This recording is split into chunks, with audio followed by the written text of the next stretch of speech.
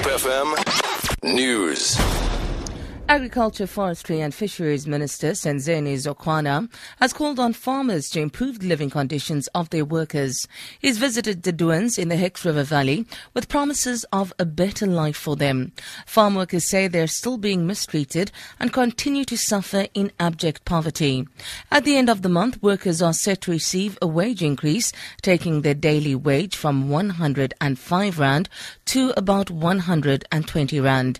Zokwana says his deputies will write a report and look into concerns raised during the visit. If you are asking me whether the indication or the step taken is enough to the problems, my answer will be no. But it's a step going forward.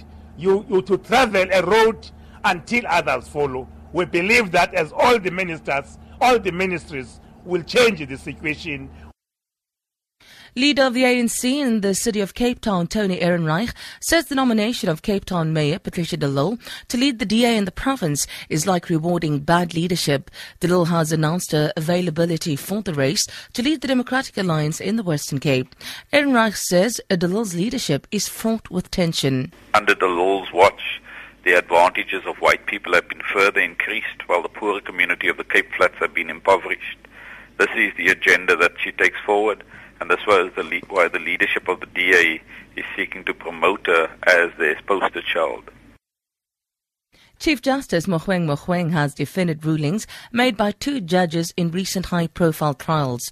Judge Thokozile Masipa and Jeanette Reverso have faced criticism and even death threats after they acquitted Paralympian Oscar Pistorius and British businessman Trian Devani of murder. Mogoeng says the attacks have been vicious and there is a line which should not be crossed. He has also defended Judge President John Hlophe's imminent marriage to a junior judge, saying he doubted Hlophe would give her preferential treatment. The leader of Boko Haram has vowed to defeat a new West African force set up to combat it. In a video released on social media, Abubakar Shiko says the alliance will not achieve anything. Nigeria, Cameroon, Chad, Niger and Benin have agreed to establish a regional force of 9,000 troops. Earlier, the militants attacked a prison in Niger.